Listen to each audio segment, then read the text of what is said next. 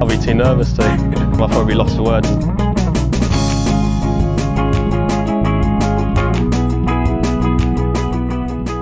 Hello and welcome to another edition of the Lost for Words DraftKings podcast. I call it something different every week. It's either DFS or DraftKings, depending on what I can get out of my mouth at the time. Matt Vincenzi. Matt, hello. Hey Tom, how's everything? It's good. We're both currently sitting here. Jordan Spieth is about to tee off, or has just teed off, at the Byron Nelson. We're both hoping for a nice win today. We were both very bullish on his chances. Sebastian Munoz did threaten to run away with it, but came back a little bit last night, which is good. When I was looking at Jordan Spieth's record of chasing, it wasn't as exciting as I thought it was. Like, he is very much protects the lead better than he does chasing, which surprised me. I thought he'd be the type of person that puts a lot of pressure on going into the final round and comes up with some wins, but that isn't the case. Yeah, I mean, the only thing I would say is and I guess it's just kind of a narrative thing, but it doesn't really feel like he's chasing today. It kind of feels like it's his level pegging, really. I feel like I think just having only the one shot cushion changes things a lot. Like when he was going to be 2 or 3 back, I was a little bit concerned. But yeah, now it's nothing. I'm not too worried. But no, I was just surprised. I just thought that he would be, the type of person that comes from 1 to 3 shots back quite well, but never really has, which is strange. I mean, he has won like the Heritage. He's just won from coming from behind, and the Australian Open, Valspar, but it just felt like they were like when he was 1 shot behind. When it was 2 or 3, when I was looking before, it just didn't feel like it was the case. I suppose he's just done it at the Heritage Show. Maybe I'm just talking too much. Right, and I mean, last year when I had him at Colonial, he had I think it was a 1 or 2 shot lead on Kokrak, and he ended up losing that one. So maybe it's maybe it's a good thing this week. We'll see. All I know is it's probably a good thing we're recording this now, because if he doesn't win this and I get my 4th straight second place, then I probably wouldn't have been in the best of moods recording it tomorrow or Tuesday. Yeah, let's get all the good information for the PGA Championship in first, and then we can lick our wounds later if it comes to it. But hopefully that isn't the case. Hopefully the next time that we do a podcast, which will be in a week's time, will be just as jubilant as we thought it would be going into the week. So PGA Championship early Sunday afternoon for you, Sunday evening for me.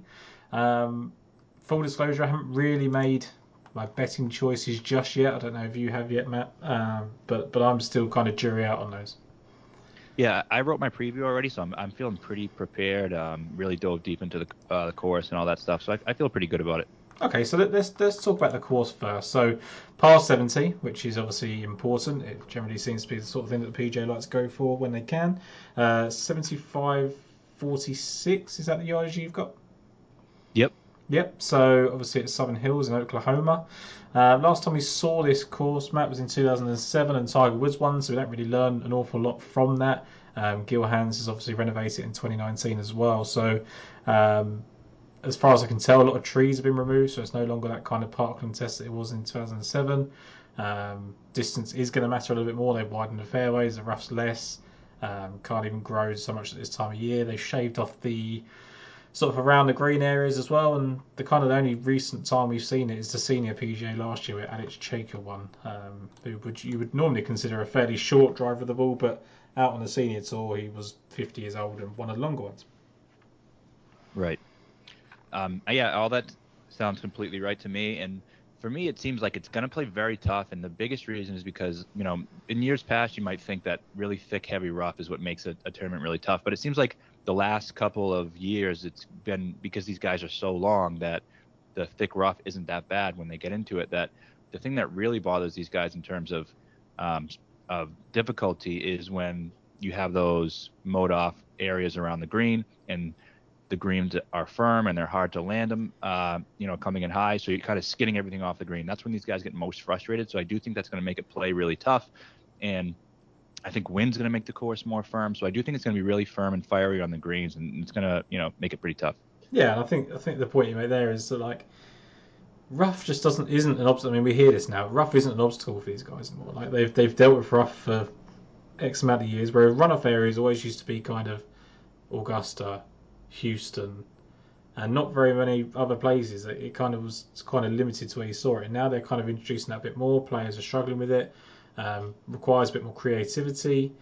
When you haven't got the rough to worry about, it then gives you more options, which then kind of maybe gives you some indecision as well. So I think there's a lot of that. I think the fact that the greens are pretty small, they're kind of near pebble-sized greens, if I'm not mistaken, which is kind of ridiculous considering the length of the golf course.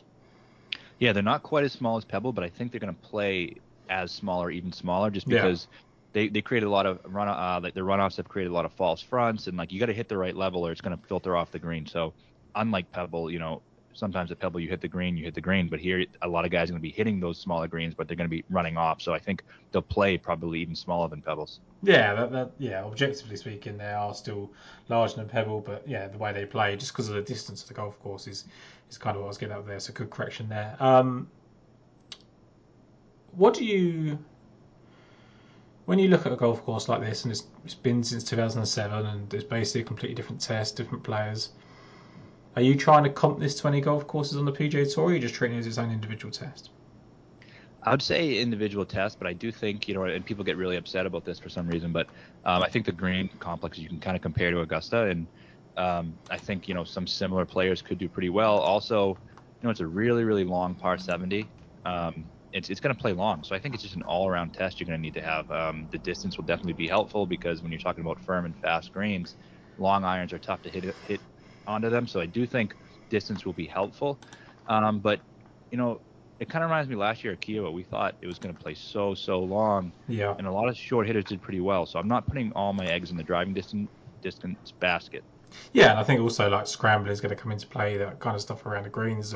The wind is going to neutralise a bit. I do think with the wind and the gusts that, I thought they were reported at one point to sort of kind of like 40 mile an hour, 50 mile an hour gusts, which is, there's going to be a pretty steady 20, 25 mile an hour winds. Like, that is quite alarming. I don't know if that then takes shorter hitters out because they've got to try and hit the ball through that. It's tough, right? But I think like we've said a couple of times recently, like don't rule out a certain type of golfer, don't pigeonhole golfers, because we see players littered at the top of these leaderboards that you just don't expect to be there. You see like Mackenzie Hughes contending at Torrey Pines, like it just happens, right? When I think about kind of courses in recent PGA Championship history, I suppose Bethpage Black was a par 70, and that was 7,400, 7,500. Belle Reve was kind of 7.3 and par 70 as well. So a bit more kind of like those ones as opposed to maybe more like Bethpage Black, I suppose, more than anything. I don't think there's too many similarities in the golf course. I just think distance and par 70 kind of plays into that. And also I thought Baltusrol was a little bit like that as well, if I remember rightly. That was par 70, nearly 7,500 as well. So just in terms of length and things like that, par 70, are we expecting a kind of single digit score? Is that something? Yeah, I think kind of 8 under at the 2019 Brooks Koepka is probably a good target. Yeah, I agree with that completely. Yeah, so I think it's going to be a really good all-round test. And one of the things I think there's a bit of a misconception about the PGA Championship now. I think everyone kind of thinks it's the outsiders major that can kind of go to someone, with long odds. And, okay, Phil Mickelson won it last year. And we know what's happened with Phil since. And it was a miracle even then. But even then, he was playing really competitive golf on the seniors tour and things like that. Whereas you look at who came second: Brooks Koepka, Louis Oosthuizen. In 2020, Colin Morikawa beat Paul Casey, Dustin Johnson. 2019, Brooks Koepka, Dustin Johnson. 2018, Brooks Koepka, Tiger Woods. Like, it's reserved for the kind of best guys. 2015, Day, Spieth. 2017, Thomas, Reed. It kind of. I know we've had Jimmy Walker win one. I know we've had Jason Dufner, Keegan Bradley win one, but these guys were kind of suited to the ball striking test that are presented that week, and I think it's the skill set remains the same, and you don't need to necessarily go on the hunt of long shots just because of past events. Yeah, I agree with that completely, and it's not just the best players, but it seems like for the most part, it's the guys who are the best players who are also playing the best at the time. And I guess you could put Phil in that camp because he was playing really well, and he's not your typical long shot. I mean, he's probably a top 10 player to ever live. So I think you got to once in a while he might be able to rekindle that, and it still was a miracle. But I can't think you can't put him in the category of those crazy extreme long shots. Yeah, like to me, like Phil Mickelson, we kind of spoke about this with kind of Luke Donald and Henrik Stenson, who decided to miss the cut by one this week. That if they got into the hunt, like you trust them because they've just been there 30 times, 40 times before. Do you know what I mean? So that to your point, Phil Mickelson isn't, it isn't like someone else that's 200 to 1 this week winning. Phil winning is a different kettle of fish. He had to play well, but that golf course presented. We saw Padraig Harrington up on top of that leaderboard as well. Like it was a pretty good course for veterans. So with all that said, we've got Scotty Scheffler at 11-4. No great surprise that he's the favourite. Jon Rahm 11-2, Justin Thomas 10-7, Colin Morikawa 10-4, and Rory 10,000 flat. Those are the guys at 10k and above.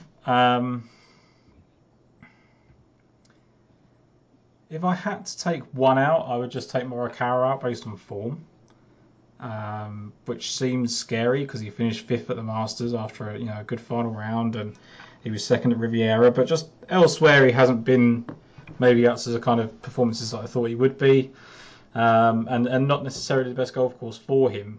With that said, every time I think about Colin Morikawa, he goes on and wins. So it's really scary place to be, I think.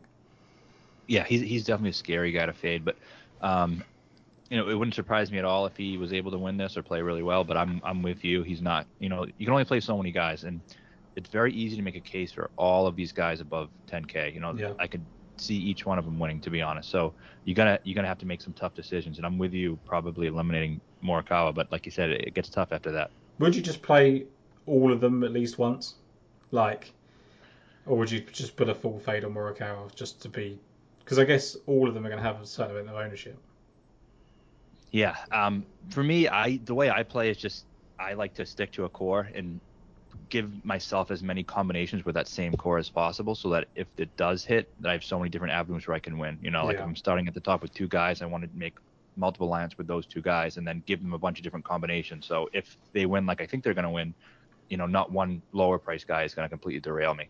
Yeah, I think you're right there, because I think one of the mistakes I make is I try and make too many lineups with different combinations of the top guys, so that I don't have to really pin my master to someone. And look, if I had to pick one out of all of these, it would be Scheffler, which is very easy. It's very you don't come to a podcast to find that out. But and then I'd probably have to take Thomas. I think he is just literally a good passing week away. I was very much coming into the week thinking it was going to be a Rory McIlroy week for me. But I just don't know. I think with those 2 guys in Scheffler and Thomas, I think you're going to get the best run. Yeah, I'm similar to you. It's definitely going to be Thomas for me. I think he has a really good chance to win this week. It seems like he's been putting those approach numbers together, and that's kind of when you see him trending towards a win, is when you see those numbers, the 7.5 on approach, and they really start building like that. And I think he's kind of close. He's spoken about how much he knows he needs a major. He's not running from it. I expect him to play really well. I'm going to be out on Scheffler, which has hurt me in the past, but I think I just don't think he's going to win 2 majors in a row. And at 11-4, he has to win. And I'd rather play Rahm at 11-2, but JT would be my number 1 guy. Yeah, I mean, look, Scheffler for me, I'm very much the same ilk. Like, it's not even just 2 majors in a row. It's 5 tournaments in 8 or whatever. That eventually all good things have to come to an end, right? I think he's ridden the form really, really well, and that's to be commended. But there's only so long that can last. I just think that if I had to pick the 2 most solid options, it would be JT and him. But Rahm's obviously just coming off that victory. I guess that kind of will settle him down. I think is a massive thing. I think we still talk about Jon Rahm and whether he's got a bit of a temper. It's not necessarily a temper, but it's kind of frustration. He's played 5 PGA Championships now, and he's got 2 top 8 finishes, so he's been there. Comes on to Victor Hovland. Are you worried for Victor Hovland because of the runoff areas and because when we were coming in, we were talking about Victor Hovland probably at the start of the year, everyone was probably targeting this just because of the location of where it is. As an Oklahoma guy, that people just thought that he could kind of come in and do this, but I don't necessarily think that's the case anymore. He's definitely lost some steam. I think going into it, I thought he's going to be by far the most popular guy at the PGA Championship because of the Oklahoma narrative. But I think people, a lot of people at the Masters, including myself, and I think that's just making people think, all right, let him show it before I actually go back to him. Around the green thing is a concern for me, but it's not my number 1 concern with him. I just think his kind of decision making and he just seems like he makes dumb mistakes at least once around that cost him a couple shots. In the winter major, you cannot do that. and some of those dumb mistakes are around the green or out of a bunker or I think it was a concession the WGC when he could have taken a drop but he hit it from the woods, and it's just he makes boneheaded decisions, and that's what worries me the most with him. With that being said, I could still see him winning. He obviously has the talent, and I think it's a good golf course for him. And if he's lower owned, I would probably take a shot on him. But again, there's so many guys to choose from that I probably won't be on him, but it wouldn't shock me. So I think you're right in the sense that like everyone's worried about the air around the green, and it's not necessarily. I think people get so caught up in that because like he can just have if he just suddenly feels good around the greens one week, then he'll be fine. So it's far less surprising that happens than he completely. My biggest fear if it's a Hovland would actually just be that he's never been there. Like he's just not been there in a major. And I know he's won a lot of tournaments, and he's there's no doubting his mental strength. I do not think, but winning these major championships are a completely different kettle of fish. And he's not even necessarily. We're talking about how many wins he's had. One's the Puerto Rico Open with the greatest respect. Two of them are on the same golf course at the Mayakoba, and two of them were on the DP World Tour. One of them against Richard Bland, and one of them against Martin Keimer. There's just different variations of contending and different variations. Like if he's going down the stretch with Justin Thomas, with John Rahm, with Scotty Scheffler, with Jordan Spieth, and especially with Spieth chasing that kind of Grand Slam, like I just wonder whether he can cope with that kind of pressure, especially with a glaring weakness. Like that could be when the chipping gets really bad. Yeah, I completely agree with that, and he hasn't showed us that yet, and I just think he's an option, but there's just too many other good options. Let's before we move on, Jordan Spieth is about to bogey the first hole, so if our tone changes throughout this podcast, you know why. Sebastian Munoz also has an 11-foot putt for par though, so potentially we're going to get away with one there. But it does bring Justin Thomas back into it, which if Justin Thomas wins this week, does that change your mind any way, like towards him, off of him? Because the ownership would go up, would that just take you away from him, or? Yeah, I know it's crazy and backwards and whatever, but if he wins, I'm not going to play him. I'll play somebody else instead, just because you get ownership, driven towards him more. And I don't love the back-to-back win going for that because you really just don't really see it that much. I said I liked it this week with Spieth, which I do because I think he's kind of a different guy. But if I'm a Thomas backer, I prefer he didn't win this week. Well, it's like we talk about Scotty Scheffler and how he went into kind of became the world number one.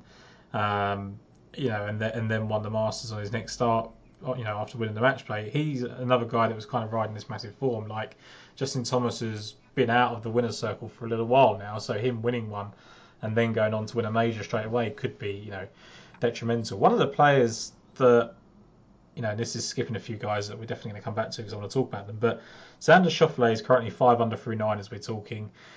He just made the cut, and I was kind of really having to hold off quote tweeting. I think it was Amanda Balionis saying about how good he was for making the cut on the number with 8 birdies or whatever it was.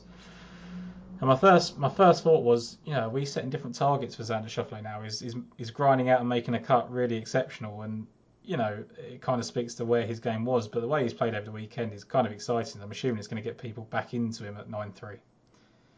Yeah, I was gonna say I never play him, and I didn't want to play him, but coming into the week, I was kind of thinking like if he's bad again, I always talk about people play him way more than they should, and I thought it was going to kind of create a situation where nobody was playing him, and then maybe he is a good play because he can have one of those 4th place finishes. I don't see him winning, but I do think he could finish well. If this makes him popular this weekend charge, then I definitely won't be playing him. But if he still isn't popular, then I could probably think about it.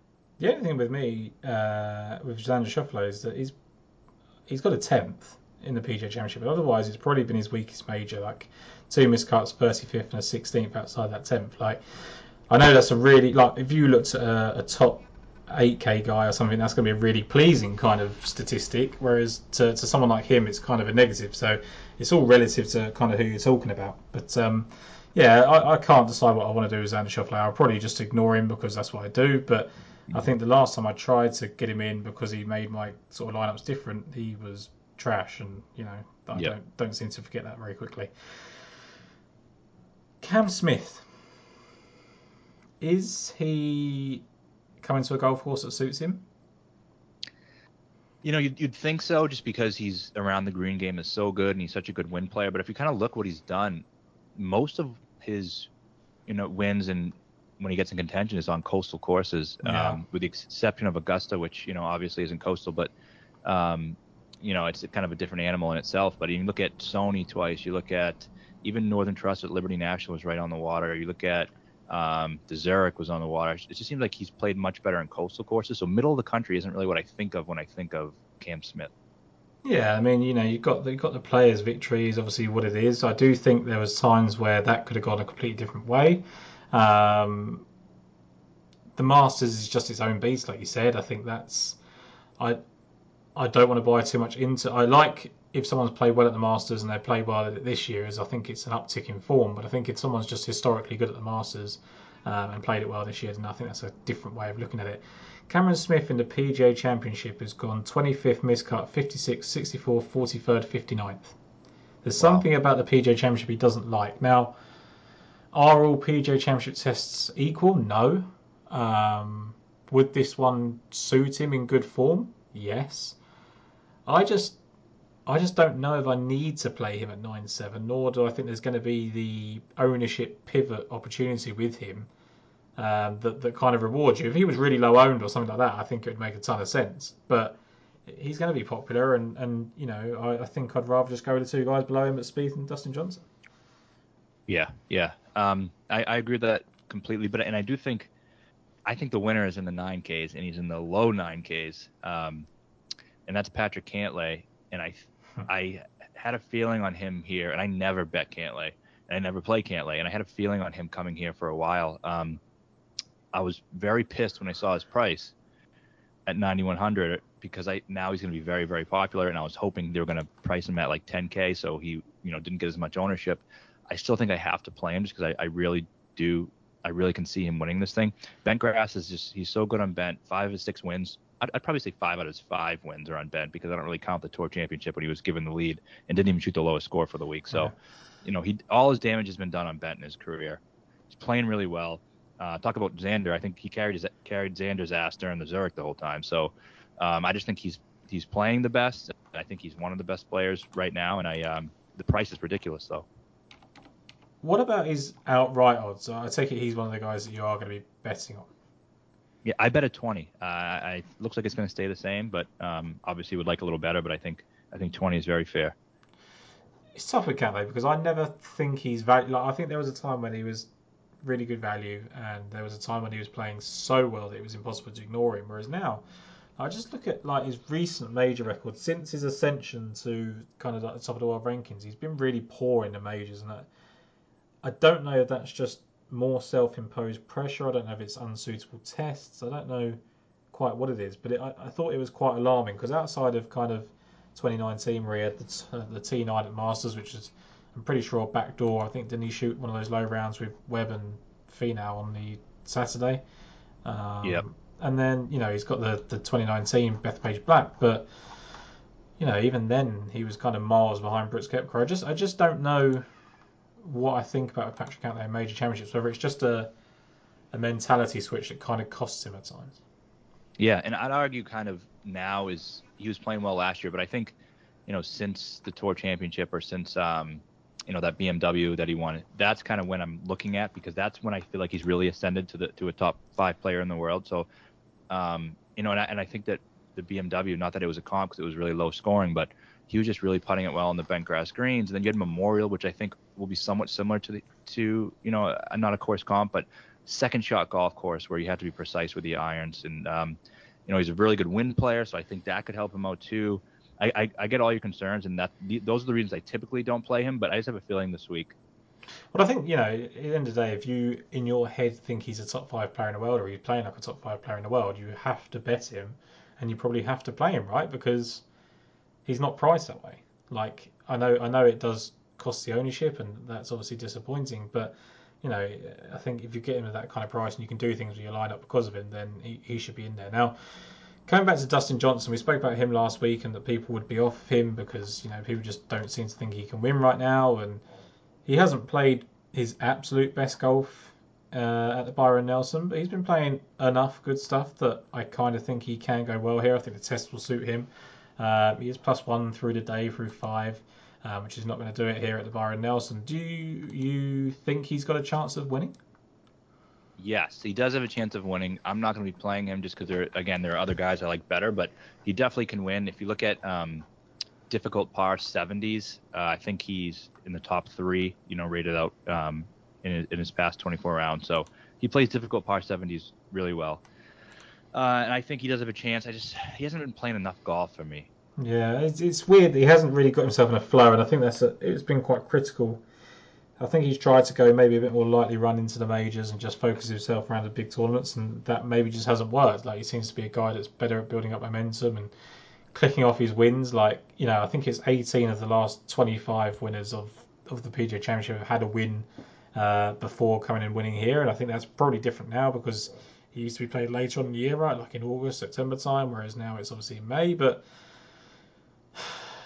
yeah, I don't know. I think if he was a much bigger price, like a kind of 25, 28 to 1 in the betting market, I'd definitely be playing him because, he was 22 to 1 last week. That's why I can't kind of work out. It's almost like people think he's more likely to win the major, which maybe that's the case. I don't know, but it's tough. I did want to bet him, but it doesn't look like the number's going to be there. Hideki Matsuyama's proved his health. 3 under through 5 at the moment in Texas. I don't want to put too much stock into what they're doing at Texas, but I think one of the things that people have in their head is that, like, a birdie fest isn't a good warm-up for next week, and it isn't generally a good warm-up for the majors. Now, I would push back on that a little bit because people like Hideki, people like Justin Thomas, people like Dustin, Xander, how much do they get out of just consistently filling up the cup the week before a major? Like, just constantly rolling in birdie putts, like just seeing them go in, regardless of how they know it's an easier golf course. They know they have to do it, but to me, kind of tricking yourself and saying that I'm putting really well because I just shot 23 under par is probably a good thing going into a major championship. Yeah, it doesn't hurt.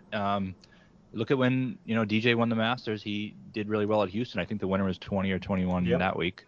So I think that's completely fine. And also, I think it in a way it is a good test just because Texas golf is pretty similar to Oklahoma. Yeah. In terms of it gets a little bit windy in the afternoon. The weather's really similar. So I do think it's a pretty good warm up. Yeah, and I just think Hideki's actually. I don't know what the ownership's looking at right now or how accurate it's going to be at this time of at this point in the schedule, but he's already got 2 top 5 finishes in PGA Championships. He's never missed a cut in this tournament. Even when he's been out of form, he's kind of top 25, top 30. And I do think he's got the opportunity to go back. I think, it's not just the first, major since he won the Masters. I think he played pretty well at the Masters considering he was defending champion with that 14th place finish. So I think there's a lot to like about Hideki Matsuyama, and actually he's probably someone I'm quite tempted to bet as well as put in a DraftKings team. Yeah, I'm thinking about betting him as well. And he was the other guy who I said I like DJ, but there's 2 guys in the 9s I like a lot better. It's Cantlay, and he's the other one that I'm definitely going to be playing. I like another guy I really love on bent grass greens. He putts much better on bent. And he's just, if you look at what he's done this season, he's been one of the best players all year, with the exception of a couple times when he had to withdraw. But, like you said, that's why this week was big for him because he proved he can put 4 rounds together. And his approach numbers this week have been fantastic. I think he leads the field in approach, first or second, coming into round 4. So, that's what you want to see from him. That's like vintage Hideki is when he's just putting shots to 4 feet and kind of posing after it. And I have that feeling with him that he's kind of right there. And with that being said, I think it's also a really good course for him. Yeah, and I just think that it's we say this, or I've at least said it a couple of times recently, that like I like these guys that you're just waiting for the health to come back. Like that's all we're worrying about with Hideki Matsuyama. The form is there. The form's been there for over a year. Going back to last year's Masters, he's kept that up the whole way. He's dealt with all the pressure. He won in Japan after winning the Masters. He played well at the Olympics again. In a big high pressure situation for him. Comes straight out in the calendar year, wins again, and it just seems to be like played well at Phoenix when somewhere where he'd expect to play well. And then other than that, it's kind of been like Torrey Pines was a little bit disappointing, but I think that the health was a worry there. Riviera and Bay Hill the same. Like if he's going to finish, and I think he was bogey free that second round at Augusta as well, right? I'm pretty sure he shot 69 bogey free. So there's just been some really, really solid golf. And I think if you're looking for a guy that is generally pretty reliable in major championships, you're looking for a guy that's played well for a year, there's not much wrong with Hideki Matsuyama. And in golf terms, I mean, people forget this because of so many young players. Like, he's really just entering his prime. Yeah. It seems like he's probably 35 because he's been on tour forever, but he's like 28, 29. He's just entering his prime. He's literally 30. I just pulled it up because when you said that, I thought, how old? Like, I didn't know how old Hideki Matsuyama was, right? And that's wild to think that you go back to 2013 was when he was finishing top 10 in major championships. So he had 2 top 10s in 2013. He had a top 5 at the Masters 2015, 2 top 7s 2016 in the majors, 2 top 5s 2017, 1 in 2021. Like, already started this year with a 14th at the Masters. Yeah, I think he's actually probably one of the most overlooked, and I think a lot of it's because of health. And maybe by the time this comes out, or by the time Byron Nelson's finished, he might not be overlooked because people realise that he's not injured. But I think it's good. Absolutely, and you think too, people might think like, oh, it took him 9 years to get one major. He kind of isn't that guy. But like, if you look at it, he's the type of guy who can win 4 or 5 majors in his career, and it could be starting now. No one outside of Tiger Woods had the pressure that guy had to win a major. Like, he was Asia's hope and Japan's hope. They're fanatical, right? I saw it, at St Andrews. I was amazed. Like, bigger than like even the English support for any of the main guys. Like, everyone was there for Hideki. It was crazy. And the media was there. There was people that have just come over for trips to see him. Like, he is so popular, and that's a lot. And actually, when you look back at his career, he's actually probably exceeded expectations because of, not from the media because they're really high on him, but in terms of what he could have done with all that pressure.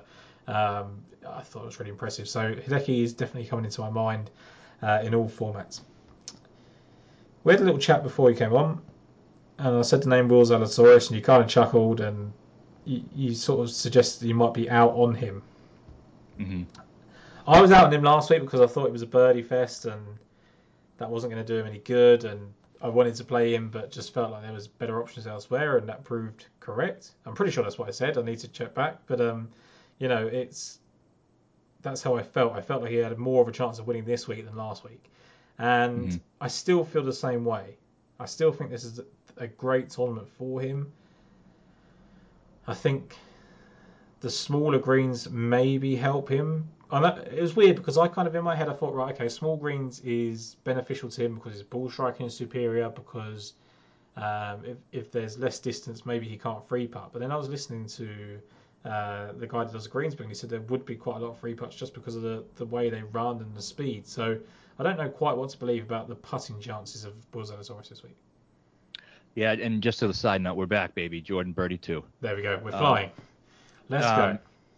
And for Willie, I mean, I never ever play him, and I'm really mad at myself for playing him last week.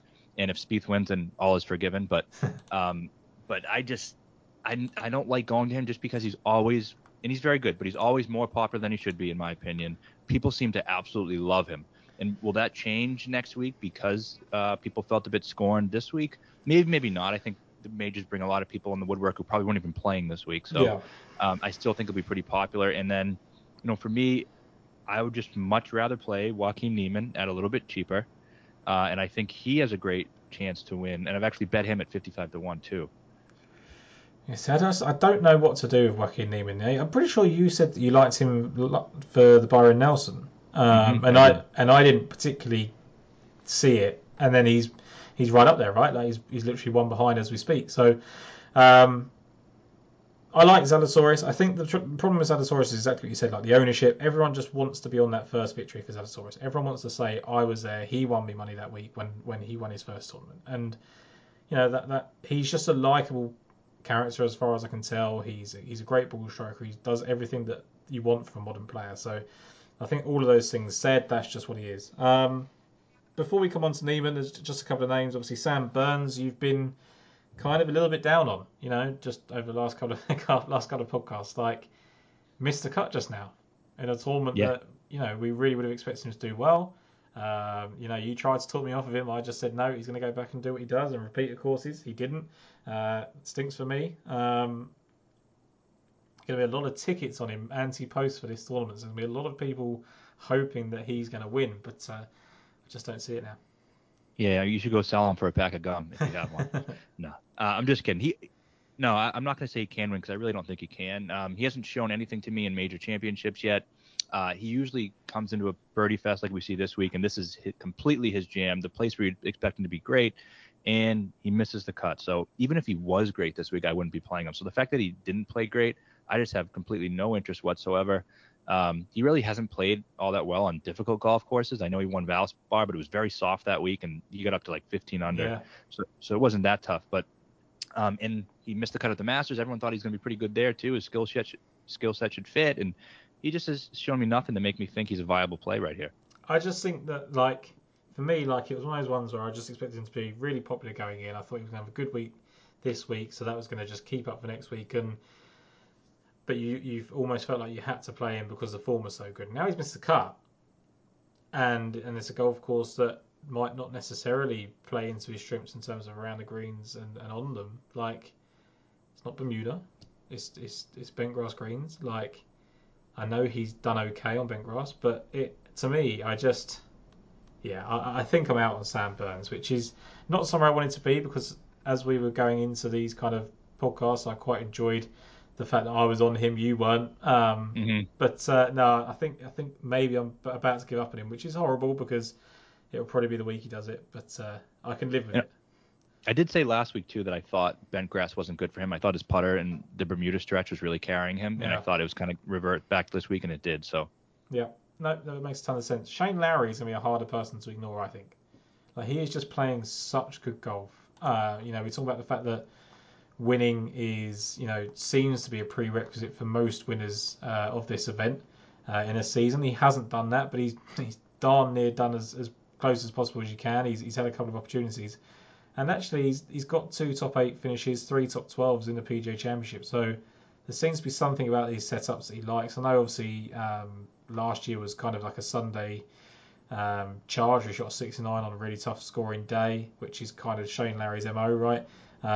When he was 8th, he started slowly, but I think he was 12th in 2018. He started pretty well. So I do think now he just seems to be one of those like perennial contenders for these events, and someone that I do think you have to kind of consider.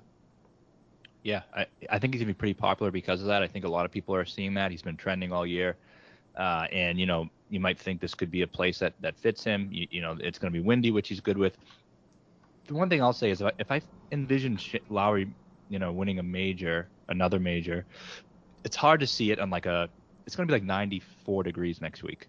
Yeah. And for me, that's not really what I picture Lowry doing. I mean, he was great at the Masters and it played difficult, but it was windy, it was chilly, it was drizzly, it was Lowry, right? And so for me, it's just harder to envision him kind of getting it done on, this type of week. Strokes lost overweight golfers is probably a thing in Oklahoma, right? I think that's absolutely fine. I know how much I would struggle in that kind of temperatures. So yeah, Shane Lowry could have some negatives there.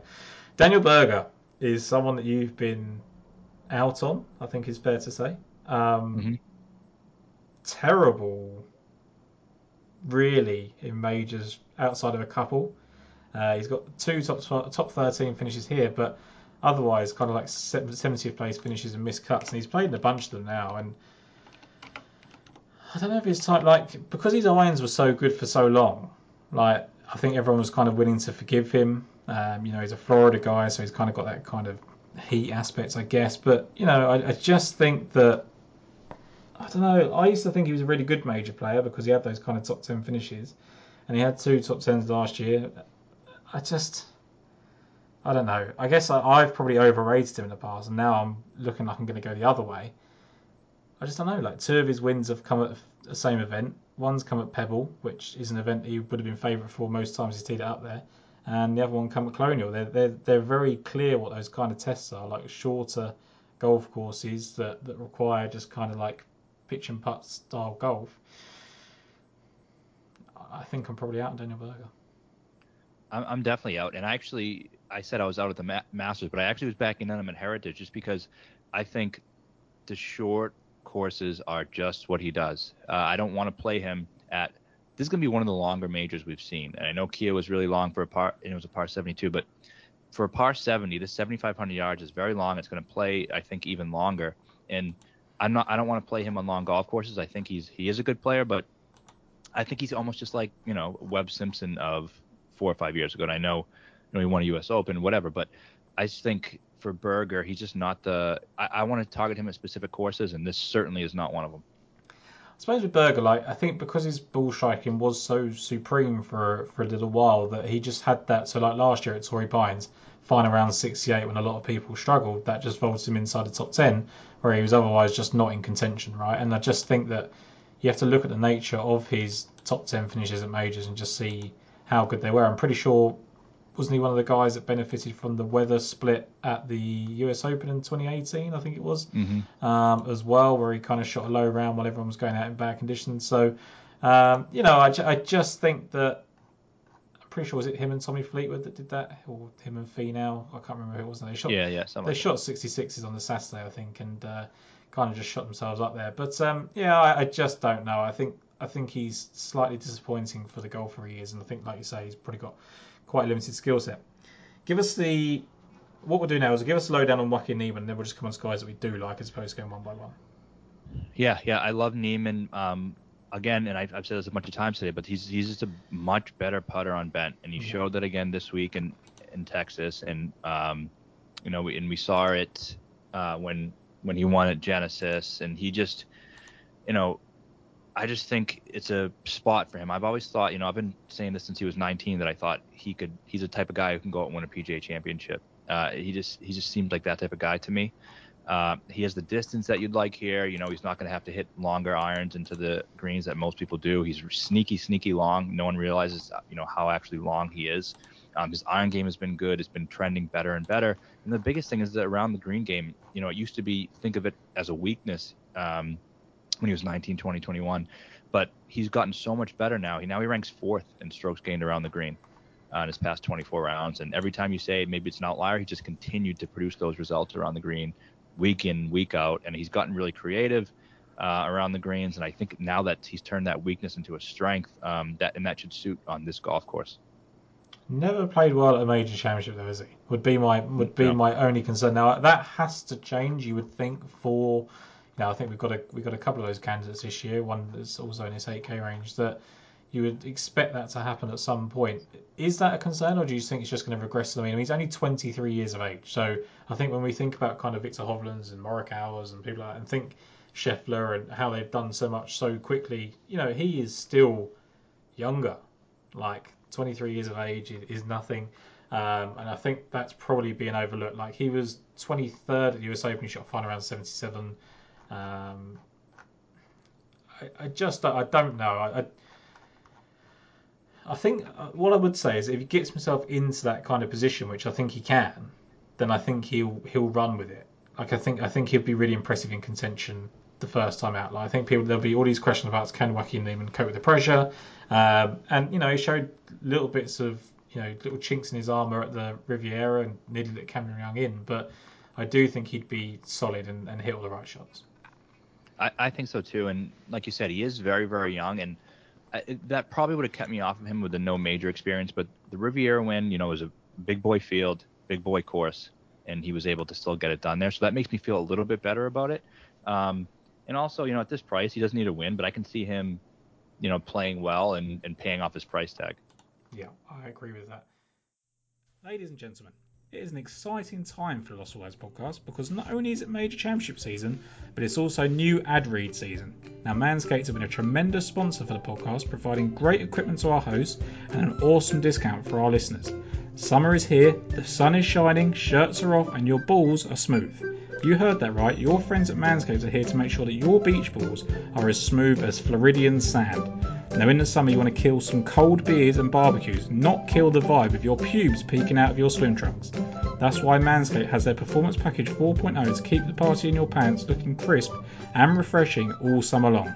So dive headfirst into the summer by joining the 4 million men worldwide who trust Manscaped, and get ready for hot guy summer by going to manscaped.com and using code LFW20 for 20% off and free shipping. Now, the Manscaped Performance Package 4.0 has everything you need to prepare for that summer bod. Inside this package, you'll find the Lawnmower 4.0 trimmer, the Weed Whacker ear and nose hair trimmer, the Crop Preserver ball deodorant, Crop Reviver toner, Performance Boxers briefs, and a travel bag to hold all your goodies. Get 20% off and free shipping by going to manscaped.com and using that code LFW20. That is 20% off with the code LFW20 and free shipping at manscaped.com. This is the summer to turn your package into the full package with Manscaped.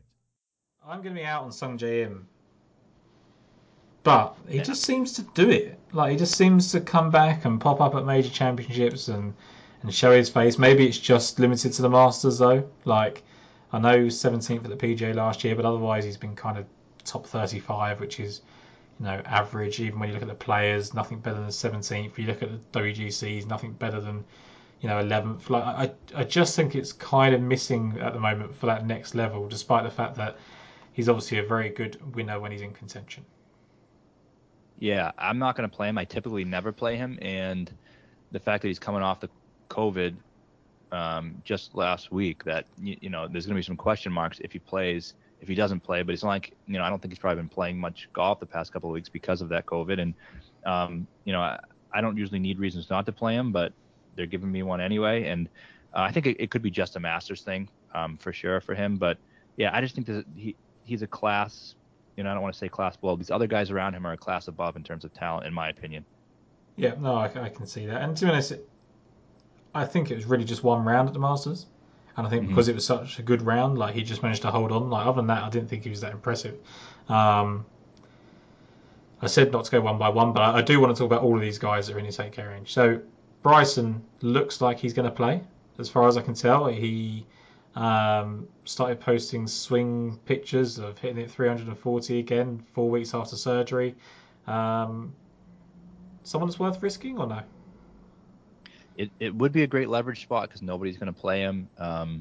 I just don't see. He was playing terrible before the surgery. That's and what I'm worried about. Like, there was, if he was good before the surgery, but then how much of that was affected by the change, the operation that he needed to have. So, but even before that, wasn't his form pretty torrid even before kind of the injury worries? I know he had the second to Cantlay that he obviously referenced earlier, but really since winning Bay Hill, he was kind of disappointing, like last year. And I know you've kind of finished third at the Players, but other than that, I thought he was pretty darn disappointing. So I don't think it's not like a Paul Casey, where I think if by the way, he's out, in case anyone hasn't seen that. Paul Casey's out of the PGA. I'm sure people would have seen that by the time this comes out, but it's not like him, who the last time you saw him, he was nearly winning the Players Championship. Like, the last time we saw Bryson, he was still struggling. So I thought it was worth mentioning, but I won't be playing him. Tiger, you obviously cashed a nice ticket, him making the cut at the Masters. I didn't think he could do any more than that. I'm pretty happy with the kind of take that I had on Tiger. I thought it would be an achievement if he made the cut and nothing else, and that is pretty much what happened. And I probably expect the same this week. Yeah, I expect the same. I do think some things could be in his favor. The fact that it's going to be hot, I think, is good for him and it's good for his body. He talked about how, tough. Over the weekend, he said how much the cold weather was really affecting his back and his foot, and that's when his play dropped off. So it makes some sense. So I do think the heat will help him. I think he has some probably good course knowledge. I think the lack of rough, although I said it's easier for most players, for him, I think it's especially good. Difficult for most players, but for him, I think it's easier just because he's had some trouble when he's had to kind of gouge balls out of the rough and that really hard, heavy swing that he might not have to make this week.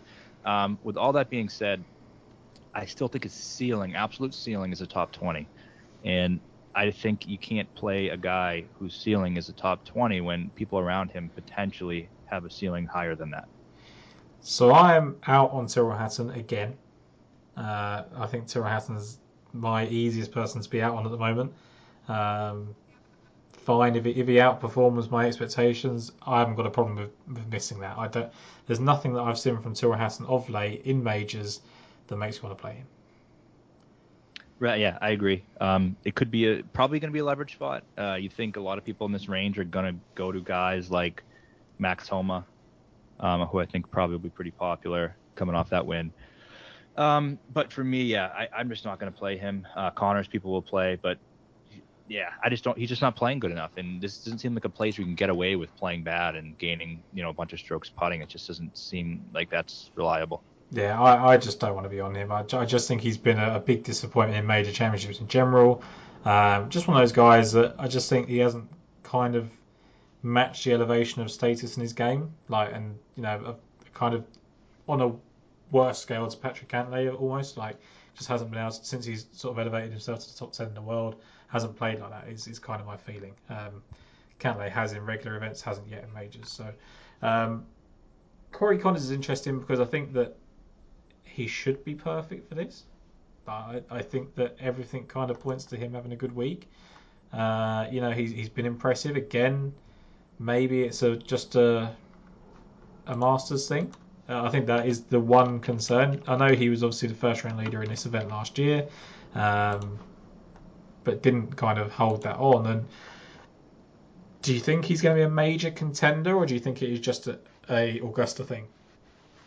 I can't see him being a major contender, but I think he's just going to do what he always does. Can he, trot along, make some pars, and finish in 13th or 7th or 6th? Yeah, he absolutely can do that. But I don't think he can win the event. But with that being said, he obviously doesn't need to. I think his fairways, greens type of game is helpful. He's not incredibly long, which I don't love. I don't mind him, but the fact that he's probably going to be popular, there's a couple guys around him who I'd probably rather play. Louis might even be one of them. Yeah, I'm done trying to figure out what Louis Oosthuizen does. He'll either come second or miss the cut. I just, if you like playing Louis, I would play him. If you don't, I think he's pretty easy to ignore. I think that's kind of just what I would take with Louis Oosthuizen. Wasn't good at the Masters would be my takeaway. Did he withdraw after the first round? Yeah, he did actually. I forgot about that. A little strange, and then you get the whole live stuff going on with him, so that makes it another question mark. I guess I would be more likely to play him than Connors, probably just because the ownership discount you'll get, and the fact how good at majors he was last year. But and he was good at a long PGA, I think so. Yeah, but there's still other guys I think could be much safer. Is Max Homa one of those? No, because the trouble with Max Homa is I think he's elevated his game to a completely different level this year. I know he's already got the wins that he had before, winning last time out at the Wells Fargo.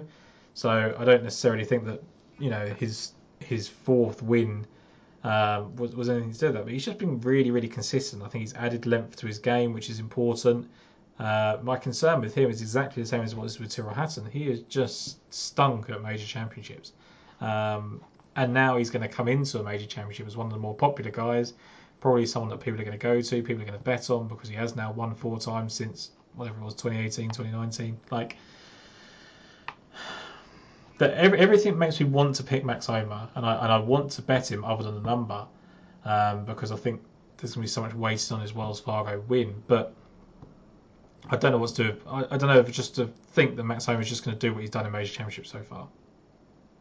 Yeah, I'm in the camp that I don't trust him at majors right now, and I know he's elevated his game. He's a better player than he was when he was, missing cuts at majors. But I don't think he's even sniffed a top 20 at a major. I just, with Niemann, it's like he at least was in the mix for 2 rounds at the Masters, and I think he finished 30th. And but for Homa, you really just haven't seen anything. And the fact that, combined with the fact of how popular he's going to be, combined with that he's such a fan favorite, just seems like an easy fade spot for me. Yeah, he has missed 7 cuts out of 10 in major championships. Ugh. Best finish of 40th in last year's Open Championship, which, by the way, wasn't an Open Championship. It wasn't an Open. It was more akin to what he plays on the PGA Tour. So, yeah, I think all those kind of things come to an end. I think Joaquin Niemann will contend in one eventually. I think Victor Hovland will contend in one eventually. So if I'm kind of taking those kind of lines, and I don't see why Homa can't follow, because I do think he's so good. I just don't think the number's that great in terms of betting. And when it comes to a really high ownership of Max Homa, which I'm anticipating will be the case this week, because he's already a popular guy and he's just won, I just don't need to do it. I'd rather just see it and wish him well if he comes to it. But I think this number kind of points to why people bet him at the Wells Fargo. He's 66 to 1 now, best price to win. That's what you see regular events of Max Homa. So I know he's won, but he's been doing that for the last 3 years. It's not a new thing. So interesting. I think I'm going to be against him just because he's going to be so popular, and I think that will probably serve us well. Yeah, and just again, plenty of other options that you can go to that I think have just as good of a chance that won't be popular, and have actually played well in majors before. It's not like he hasn't contended in majors; he's been awful. There's a difference between that and that's true. Yeah, like he's not even been in the case. In this case, this place is going to be very very popular. This 7K ranges obviously it has to be in major championships, but it starts off with Matthew Fitzpatrick and Tony Finau at 7,900. You've then got Cameron Young at 7,600, who's going to be very popular. One of the more popular guys normally in this range, Paul Casey, is now out, as we've already said. And I think there's some guys at the lower 7K that are going to be important. So let's talk about those two top guys first. Are you in on Fitzpatrick like you have been? Yeah, I don't see any reason not to be, with the exception of maybe popularity. But I think the Cameron Young being below and Homa being above maybe get some people off of him. I don't think he can win. I think until he shows me that he can, I have to be off that train in terms of outrights. But 7,900 in terms of can he finish top 15, top 10? Absolutely. So I will be in on him. Yeah, I think if the ownership's right, I'd be on him. But if it ever started creeping up to something uncomfortable, I would just be out. I don't need to play Matthew Fitzpatrick. Like he hasn't really done it in majors at all ever. Like even when he played well at Augusta, it was kind of off the pace, and when things were going wrong for others. So it doesn't necessarily bode well to me. What about Finau? I like Finau.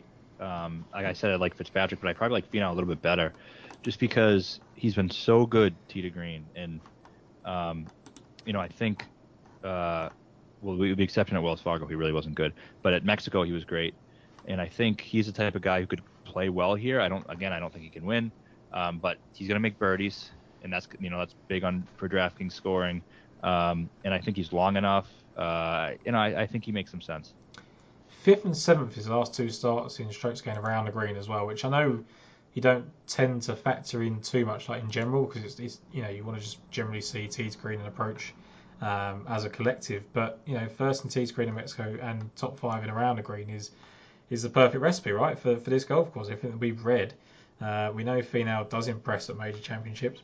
My only sort of hesitancy is that he's not the Tony Finau that you're normally playing at these major championships. Like he hasn't played like that for a long time.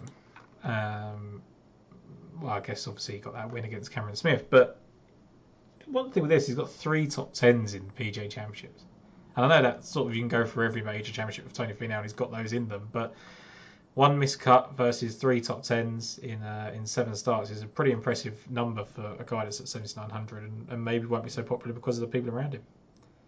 Yeah, I agree with all that, and for me, that makes him a play. I'm out on Answer. I think that's very easy. Out on Webb, I think that's very easy as well, unless you've got any objections to that. Nope.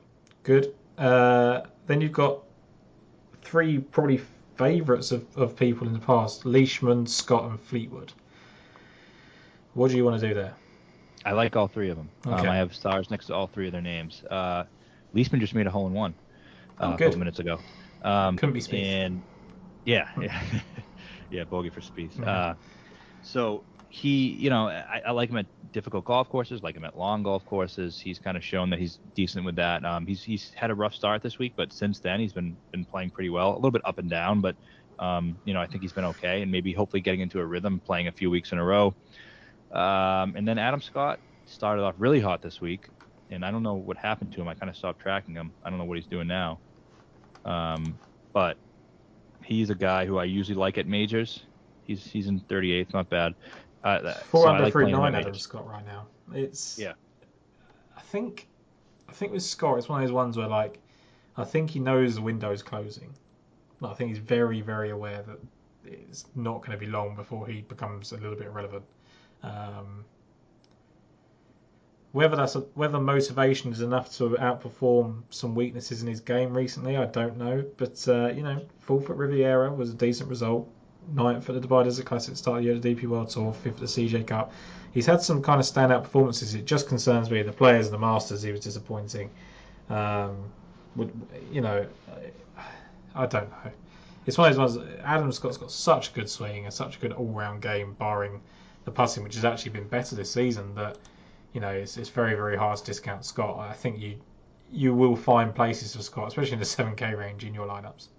And he just seems safe. I mean, in majors, he really hasn't contended all that much the last few years, but he seems to, finish in the top 20 a lot, and kind of he just seems like an anchor where he's a guy you could plug in, and maybe if you're lucky he gets into contention, but at worst he's not going to blow up your teams most likely. I suppose he's kind of like in that Paul Casey mold where you just kind of, although having said that, so I felt the same way, but I'm just looking at his recent major record. So starting from the Masters in 2021, 54th, miscut the PGA, 35th US Open, 40th the Open, 48th for the Masters this year. Yeah, so great. Actually not inside the top 20 since the 2019 US Open. Wow.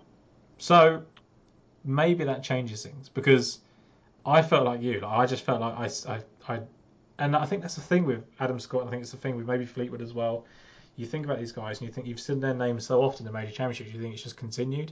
And we talked about kind of Paul Casey a lot and how he did what he did last year. And I just kind of felt like Scott did the kind of the same things. I think Fleetwood is a better play of those three. I can get on board with that completely. He's been playing really well, good around the green, right? Yep. Not so hot on them, which would be the slight concern with Tommy Fleetwood. But it's been better with his putter than we've seen. 14th at the Masters, pretty good. 20th. That's the only concern, is that like he's had 2 top 20s in the last 3 years in majors, and they've both been at the Masters. But he's had a second at the Open Championship. He's had a second at the US Open, a fourth at the US Open. He's had a 12th in this event before, at 2018 as well. But that was kind of like Shinnecock, where it was really, really tough. So I think the tougher it gets, the more it plays in Tommy Fleetwood's hands. Yeah, I agree with that. I do like him. I do like him. While I think he's a better upside kind of, he is risky. Do you think it's one of those ones where like you're looking at him because he's directly, he's the same price as Cameron Young, and you're just looking for ways to get away from Cameron Young? I am looking for ways to get away. I don't want anything to do with Cameron Young right now. I just think at this point it's just he's too unproven, and I know a lot. And the fact that, combine that with the fact that how popular he's going to be, I think he's going to be double the ownership of Scott and Tommy, and maybe Leishman at the play there, because he's going to be the least owned out of all of them, and he seems to be getting together. Just made another birdie now. He looks all right. I have no interest in Young. How about you? I have an interest in betting Cameron Young, despite the fact that the number's not what I want it to be. I don't have an interest in playing him here. I thought he was a good player for the Masters, missed the cut, and that would be my concern, is that like you see this, all these kind of guys full steam ahead, lots of things behind them going well, really obvious, missed the cut. Tyrrell Hatton happened to it a lot.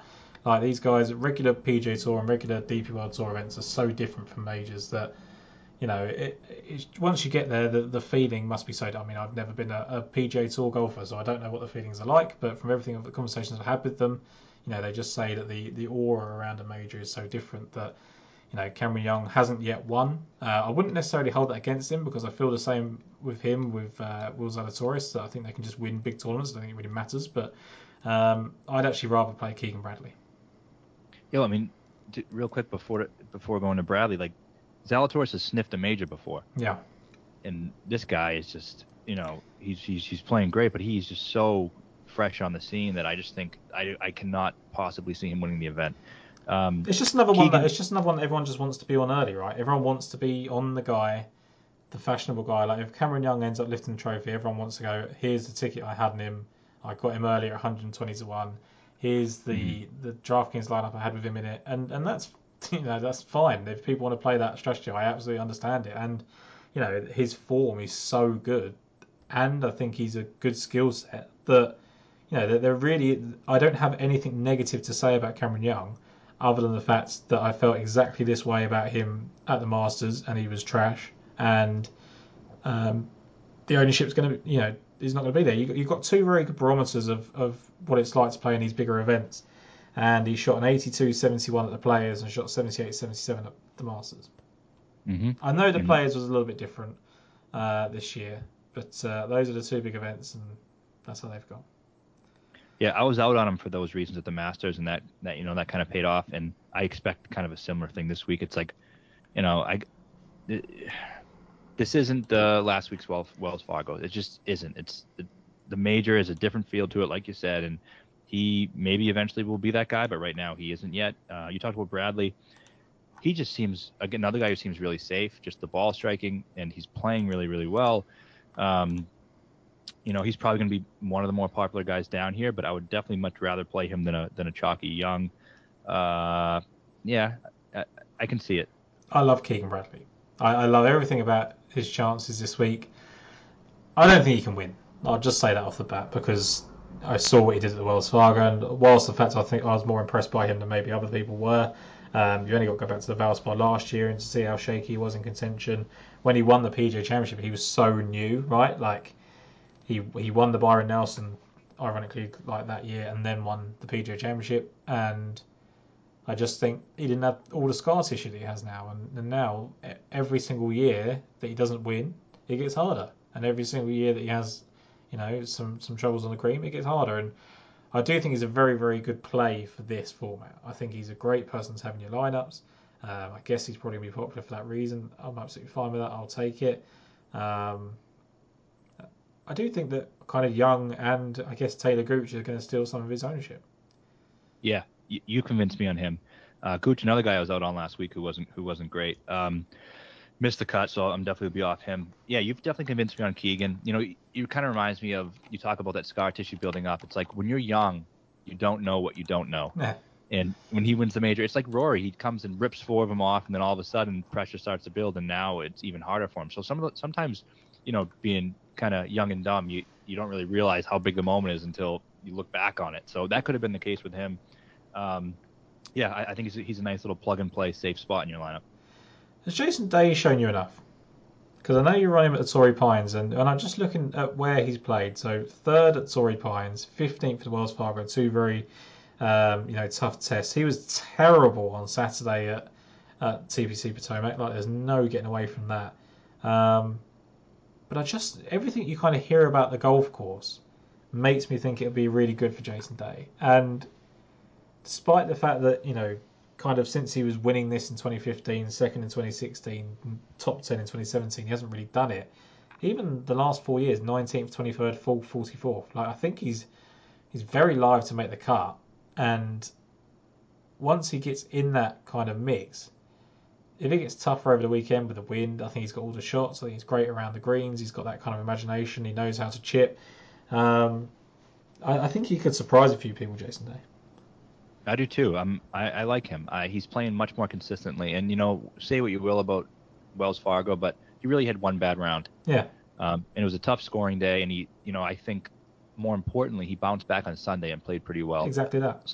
Yeah. So I'm fine with that. I think it's a pretty cheap price for him, and I think, it is a bit risky, but I think he has higher upside than all these other guys around him. Yeah, and I think that's the point, right? Is I think that, like we've said about the guys at the top, like you trust him if he gets himself, despite the fact he shot 79 the other day, like I still trust him to go. But I don't think okay, that's Jason Day now for the rest of his career. I just think, like you said, it was a tough scoring day. Maybe doesn't care as much about those kind of tournaments as much as he should do. So whereas I think he would be really focused in. I think he'd react better leading in a major than he did on Saturday. Which sounds ridiculous, but I think he cares more, and it would kind of narrow him in a bit. Yeah, and when I was on him at Torrey, like he played pretty well that Sunday too. He was completely fine. So yeah, I think that's an outlier. I mean, the guy's done plenty in his career for us to know that he's not a choker when it matters. Billy Horschel out. Out. Yeah, major record's not great. Form's tailing off. Not too bothered about him. Paul Casey's obviously out. That kind of writes itself. Any one of these, Wolf, Woodland, Watson, that you want to talk about? No, I couldn't be more out on Wolf. Woodland, I just don't think, I don't trust him at all. When he's supposed to play well, he doesn't, and might be a little more popular than these other guys. Bubba, no, he's, I think he's kind of on the tail end here. Yeah, how about you? Jason Kokrak. Yes. So you were talking about him, or we both talked about how good his record was in Texas, right? 2 under through 7 right now, 17 under par, tied 11th. Likes bent grass greens. Seems to perform better on those. likes this kind of test. I think before Jason Kokrak won, this is the kind of thing that you could see him winning. Obviously not the PGA Championship, but this type of golf course, I think. I think he's an interesting play there at 7,300. I think you can totally put your lineups in. Yeah, I'll be playing him, and I don't love everyone else around him. Besides one other guy in the low sevens I'm playing, he's probably my go-to guy in the low sevens. You do have a little bit of concern with him around the green. Not a great chipping, not great out of bunkers, which there's going to be a good amount of this week. But he usually makes it up with his putter. He's been the top 5 putter on bent grass greens this season. So in last season. So yeah, I like him. So he's been crappy in majors. Like, there's no getting away from that. Like the 14th place finish at the Masters this year was his best, but the second best was the 17th of the US Open, and then next two were 19th and 23rd in the PGA. So he's been in and around that kind. All of those finishes kind of pay off the 7-3 price tag, right? And I think this is a different Jason Kokrak to who would have played 90% of those majors. So I think there's an inner belief. I think that if he gets in the hunt, he'd be much better suited to staying up there. I think that this is a better area for him to succeed in. So I think there's a lot to like about Jason Kokrak. I think the 14th at the Masters is probably a really good signal that maybe he is probably a bit too late in his career, but maybe he's ready to kind of challenge in these. Yep, I agree. I keep trying to find ways to play Justin Rose. No. You can't. Patrick Reed, no. Nope. Sergio's interesting. He's the guy I was going to bring up. I like him a lot. He can't win. But this is the trouble, though. We keep finding ways to back Sergio Garcia, and we keep it's paid off though. It has, and he was 6th last time out around the greens. I'm pretty sure his ball striking has been solid enough. Approach he was good at Wells Fargo. Yeah, it's been okay, right? And just looking, it's been ages since he missed a cut. Yeah, not since October. There you go. So I think to me, like, if you just want a guy that's going to get through the cut, has a lot of upside. We know what Sergio Garcia is at this rate. Like you just said straight away, he can't win. Like that's probably more than fair. Like he hasn't looked like winning since he won the Masters, in terms of major championships, and I don't think he probably will ever win one again. I think that's probably a pretty fair assessment because his mind and mindset and the kind of approach to these events have completely changed since he won that. I think that was pretty much a lifetime achievement. He got it and got out of there. With that said, I do think that he can kind of rack off a top 15, top 20 finish, and that's all we need him to do. Yeah, and I think the 23rd at the Masters was a great sign because he was horrible in basically every major since he won the Masters. Yeah. And I think that maybe that he can kind of exhale now and say, maybe I'm not going to win, but I can play well in these events. And I think people just don't like Sergio. I don't think that. I know people don't like Sergio, and especially with all this live news coming out, you have people who probably won't even play him because of that, and they're going to wonder if he's mentally motivated to win when he's kind of focusing on this event that's going to take place early June. So I think that will drive ownership away from him. But 7,200 and low owned, and he's coming off 26th, 23rd, 21st. 2 of those 3 is the players in the Masters. So I think it's a good place to kind of pivot. So the downside to Sergio Garcia is kind of elaborating what we were just touching upon with the major championships. He's missed 7 of his last 10 PGA Championship cuts. And when he's made it, he's best of 36th, and it was 12th before that. So something about the PGA Championship setup, but then I think his form's just been in and out so much over the last few years that it's really hard to kind of see him being good at major championships, and he's had the kind of thing of, what is it, 2017 that he won the Masters? Like that's kind of the period that we're looking at, I suppose. I think it's just been, my brain hasn't kind of registered how long it's been since he won that Masters. Like maybe this is a turning point, like you said, just kind of finishing well at the Masters. So let's hope so. I think he's good. In the same mold, I kind of like Luke List. I don't like Luke List. You can probably tell me better than I know, but I don't know. How's he been at majors in his career? So he finished 6th in a PGA. Is kind of all I remember. He had, and I think it was at where was it? It was either Bellerive or it was Bethpage Black, which is the one that I kind of think could be a really good pointer because I think the length of the course was similar. It was a par 70 as well. And he had a final round 74, which actually took him. He went from second to sixth, but he was already miles away. So I think he probably tried to push it a little bit.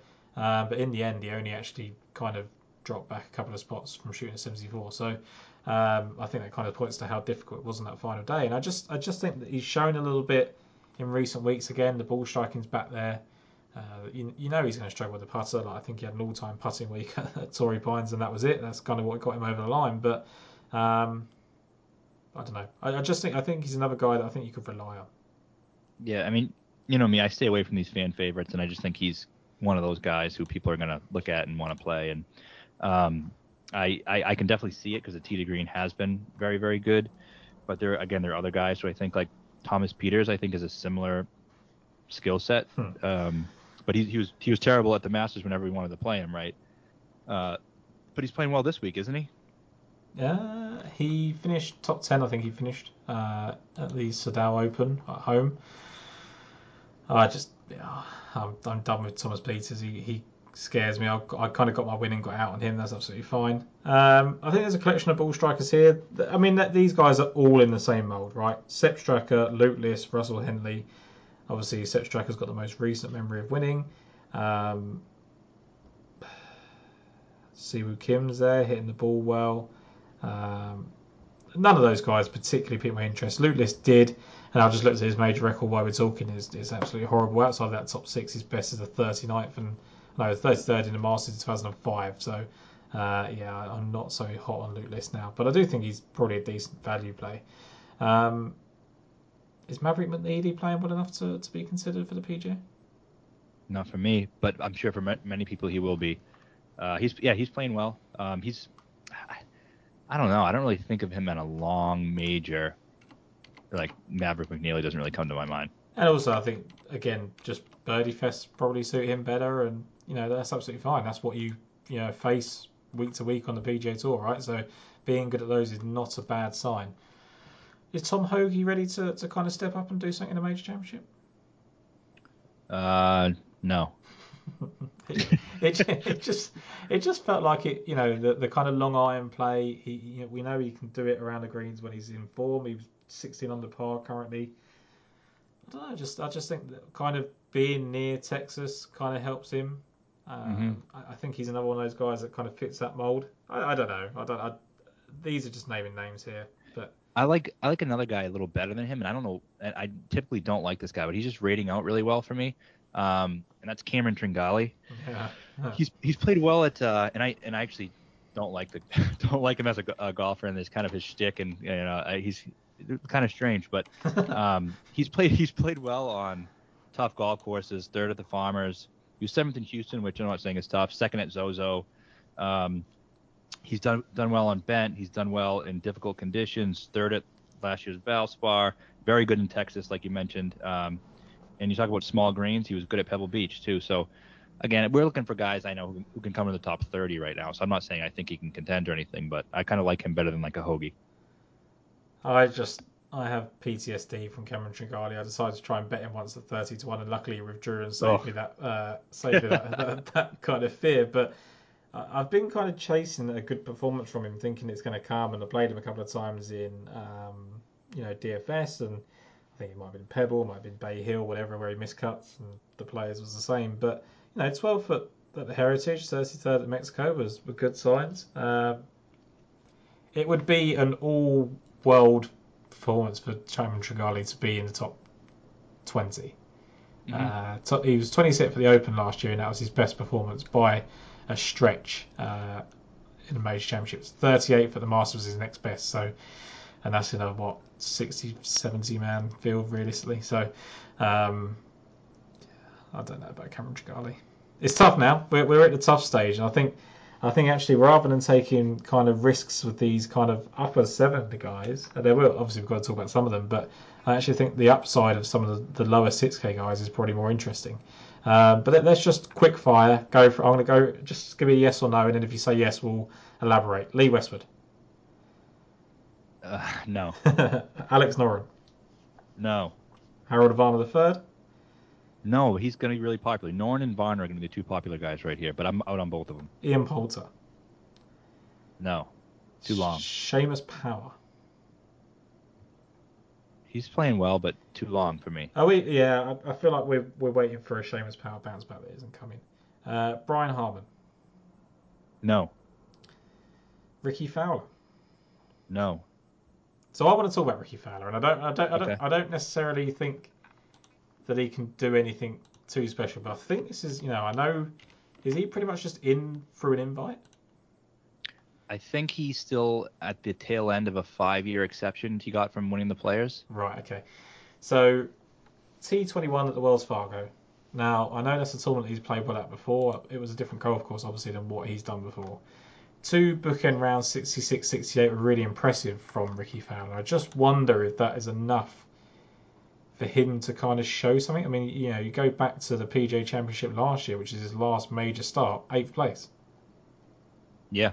29th for the Masters, the 2020, 49th for the US Open major in 2020, and then missed the cut in the 2020 PGA. So it just feels like when he's kind of got to these big weeks, he does seem to make the cut and do something. And we know what Ricky Fowler's past performances are in major championships. Like, you've got to kind of separate that from what he is now, which is important. But I do think he's a guy that, as I've said about a couple of others, that if he can just make that cut and get some confidence behind him, he could really outperform this kind of 7K price tag. He showed something at Wells Fargo. He was good. A lot of it was with a putter, but he did gain 2.5 strokes on approach. So, yeah, he is a higher upside play. And hopefully it'd be nice to see if maybe he's kind of trending upwards. And if he was, this would be a nice spot to kind of get in on him when no one else really is, and he's very cheap. I think that's the thing. Like we were used to playing like Ricky Fowler, when he was tailing off from 7-8, 8K, 8-2, chasing this kind of turnaround performance. It never came right, and now you're going to get him at 7K and get an opportunity to do that, and I think that's kind of important. So, Christian Bezuidenhout was. I was looking at the PGA Championship last year, and I thought he was inside the top 10, which he wasn't. So that must have just been so it must have been through 54 holes. So through 54 holes, he was T5 at the PGA Championship last year. Playing well this week, as somewhere that I really wouldn't expect him to. He's 18 under par inside the top 10. Is there any interest in Christian Bezuidenhout, who we know is decent around the greens and can keep it in play? I just don't think he's long enough to really contend in this championship. Yeah, I thought for the Masters, I kind of had a similar train of thought, and he finished 44th. He wasn't great. I'm not going to get there, but I do understand. Well, I just think, again, I think this is very similar to what we just said about Ricky Fowler. I think people have been chasing this Bezuidenhout kind of performance in the major for a long time because there was people were just talking about it like it was a certainty that he was going to contend at one day, and I never really understood that kind of like interest because he's never actually done anything. But just that decent performance last year. He was 31st in the US Open as well. I just wonder if he's the type of person that can just outperform a little bit. But yeah, I don't know. I think him and Ricky Fowler are interesting at 7K. I think I would sprinkle them in some respect. Robert McIntyre. Yep. It's gonna be a no for me, but he's long. He does make some sense. He played well at Augusta 2 years ago. I forget what he did this year. I don't think he made the cut. Did he? At Augusta, he was 23rd. Okay, yeah, he was good. And the previous year he was great. So, yeah, I like the Augusta comp, and I like the fact that he's played well in majors. I haven't really typically played him much, but he's kind of a higher upside talent type of play, I guess, who seems safer than another higher upside talent guy like a Nikolai or a Lucas Herbert or.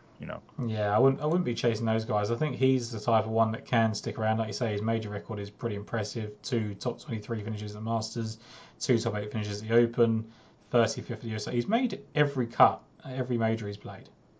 Wow. So in his first 8 major starts, he's made all the cuts. 66th and 49th in this. I don't see him doing a lot in America. I think that's the thing. I think if he's going to win a major championship, it would be like Shane Lowry and winning the Open Championship. But he just doesn't seem to settle down in America as much as I think he should. The soul of Francesco Molinari. Yeah. I wish, but I'm going to say no. Ryan Palmer. No. But he does have the kind of Texas angle, and he played really well this week. He was horrible down the stretch He was on Saturday. disgusting last night, wasn't he? He was Yeah. absolutely terrible. But it's interesting, Ryan Palmer, because if the Texas to Oklahoma thing kind of counts, then that's a big thing. He makes cuts in majors and doesn't really do anything else, is the thing. I think he's got a fifth in this event in 2014. But yeah, I'm pretty much out on Ryan Palmer. I'm going to say no to anyone. Cameron Champ? He's the one I is a yes for me. You think the around the green type stuff is similar to Augusta, which he's been awesome. He's been trending the last couple of weeks, 4 or 5 weeks. He's been playing really, really well. He has the distance here that I think you're really going to want. And then this week he's playing okay. Made the cut. He's 11 under par. Not great, but I think might get some ownership because of that distance. But he's a guy I could take a chance on. I think there's a lot of upside. I think if it's going to play anything like Masters, then that's obviously a bonus, right, for someone like Cameron Champ. I think he's a guy that turns up in these big events. Yeah, I'm going to go in on Cameron Champ. I do like him. I was disappointed by this week, so I thought he would play better. But he's not playing bad golf. He's just not playing good enough to keep up in the scoring phase. That could be. I don't know quite how he's done it. I'm just when I'm looking at it and see if there's anything in play about his kind of ball striking while we're talking about Cameron Champ, because I just wonder if. Let me just have a look where Cameron Champ is in terms of iron play. Okay, so he is currently third on the day with his irons. This is front nine on Sunday. He's gained strokes every day with his irons in approach. 41st, 70th, 38th. I completely forgot when we started talking about him, but I had him outright when he won the Fortinet last year, and won a bunch. So I was like, you know what, I'm gonna put a couple bucks on him to win the PGA next year, because I think if there's any major he can win, he's one of those guys I can just picture like winning one PGA and then that being it. Yeah. And that's kind of what his career looks like looking back on it. And I think at 150 to 1. So, there was a time when I thought there's something he could do, and I still, I don't think he's gonna win, but I think he is that type of upside. Are we assuming that Sebastian Munoz is going to be popular now? He's had the week that he's had. I imagine he will be, yeah. And we can just easily go against that because we don't want to trust Sebastian Munoz to replicate that back to back. Yeah, I'm not gonna trust 6K chalk. Although there's one guy in Mito at 67 who might make that tough, because I just think it's a really, really good fit for him. Yeah, I do, and I, as much as I've been trying to go anti Mito Pereira for a long time just to be against the kind of grain. I think that was the only reason I was doing it, right. He's a great golfer, and he's a good golfer for this kind of test. Aaron Wise and Matt Kuchar. I was somewhat interested in Kuchar just because I kind of thought about last year in Kiowa and that whole narrative that short guys can't compete there, and he's so good around the greens and he's been playing pretty well. The worrying part is it's all been with the putter, and then last year the putter regressed and he finished 44th, so probably not, but I was thinking about it. Is Kisner going to do something just for everyone to be really confused by the fact that he says he can't ever win major championships every time he gets to one, and then he just feels like a guy that you see pop up at these big events that he shouldn't contend in, and he's 6,800, and I think he can kind of make a cut and finish top 30. I would say that if he was a little better this week, but he isn't really playing that well right now. He missed the cut, right? I think he missed the cut this week. He was on TV Friday the whole day for some reason. He was 1 under par. I have no idea why they kept showing him. No idea. I guess maybe he's bought himself a package. I'm just looking though. So PGA Championship, he's gone miscut 18th, 7th, 12th, miscut 19th, miscut. Like that's 4 top 20s in 7 starts in the PGA Championship. So he either misses a cut or finishes top 20. And I just think with the wind blowing, it's kind of close proximity to Texas. People.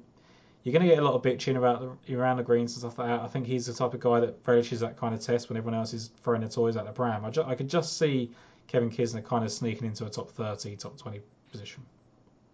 Yeah, it would be probably a sneaky play because everyone says, like, he says himself he can't compete on these type of courses, and then people will talk themselves out of it that way. So I think it could be a good pivot. Sam Horsfield has just won the Sadal Open. He's just beating Ryan Fox, who's another person that'll be interesting to talk about in a minute. Sam Horsfield's weird because he's got. I think in terms of the regular DP World Tour players that haven't quite made the jump, I think he's the one with the most potential. I think he's a really really solid player. His ball striking's great. When you look at his finishes so far this year, or even going back to the tail end of last year. So tail end of last year, he was 12th at the Portugal Masters, 44th at Dubai. Then he was 9th at the DP World Tour Championship, and then starts 2022 with 12th at Abu Dhabi, 4th at the Dubai Desert Classic. Withdrew from the Saudi, despite the fact that I'm pretty sure he'd shot at 64 on the opening day, and then he was 21st at the British Masters before winning this week. So the form is really, really good for Sam Horsfield right now. I remember betting him for last year's PGA Championship, and he was 3 under, I think, on the first day, and he was within a couple. And then he failed to break 80 in the second day and kind of broke my heart. But I just see him doing something at some point in a major championship. And I think if it's going to be one, it's going to be the PGA Championship. I think the scoring's going to be too tough for him. I do think he likes this kind of like birdie fest type thing. But he's got some pretty good scouts. Both of his first DP World Tour victories were over Thomas Detry, who's someone that people kind of always want to get on. He's just beaten Ryan Fox by 2 strokes after Ryan Fox went in with the lead. So, in terms of the level that he's playing at, he beats decent, competition. Just hasn't quite done it on the PGA Tour when he's gone over. That would be my slight concern.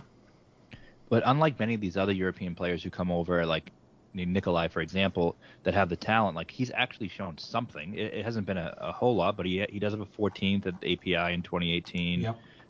33rd there as well. So he's actually had a couple of decent finishes, unlike a lot of these guys.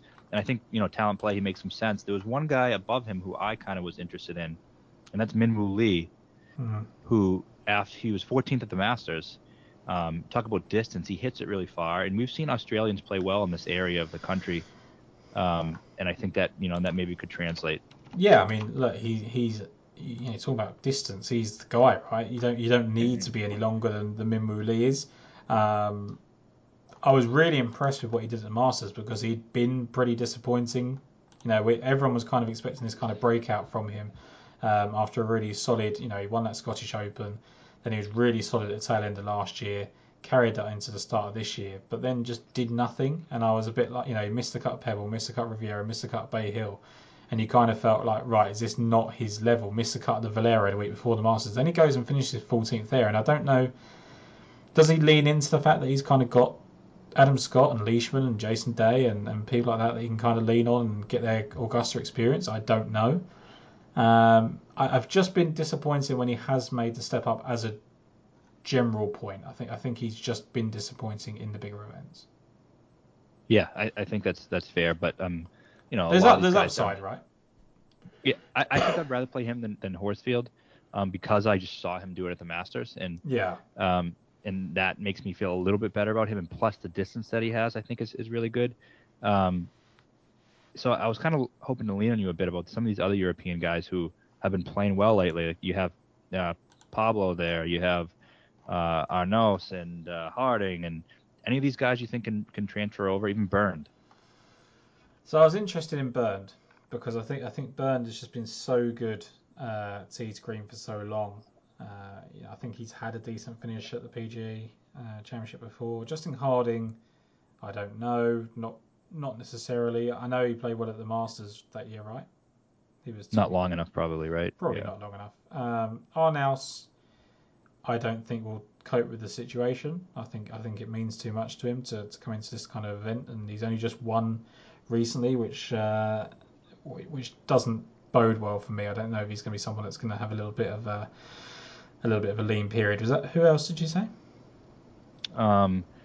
Pablo is coming off a couple of wins, isn't he? He's playing really, really well. Really, really good golf. And I think the trouble with him is like we have this kind of conception, and I had it definitely, that he's really streaky and volatile and all those sort of things, and he was. But when you look at his early part of his career, he was actually quite consistent on the DP World Tour and European Tour, and that's what he's been this year. But when you look at his major record, he is terrible, and I guess that's generally just based on the fact that he is inconsistent. But he has played in 7 Open Championships and made 3 cuts, best place for 30th, and he's played in 7 PGA Championships and made one cut with the best of 45th. So I think we know what Pablo Larrazábal is. If he makes that cut, that's fine. Then that's kind of all you need him to do. It would just scare me. I would probably rather just play. I think because like the likes of Horsfield and that have been over on the PGA Tour and played it more, that would I'd kind of lean into that. I think you want people that have been and played it. Maybe, Right. Same with Bernd, I think as well. He's kind of frigid between the two at times. Stuart Sink was a guy that I was on for the top 20 at the Masters and thought he was going to be a sneaky play, and he wasn't because he missed the cut. By a shot, right? Yeah, and I felt like he was the type of guy that if he got through, he could have been decent, right? In his last 2 PGA Championships, he's finished 4th and 30th.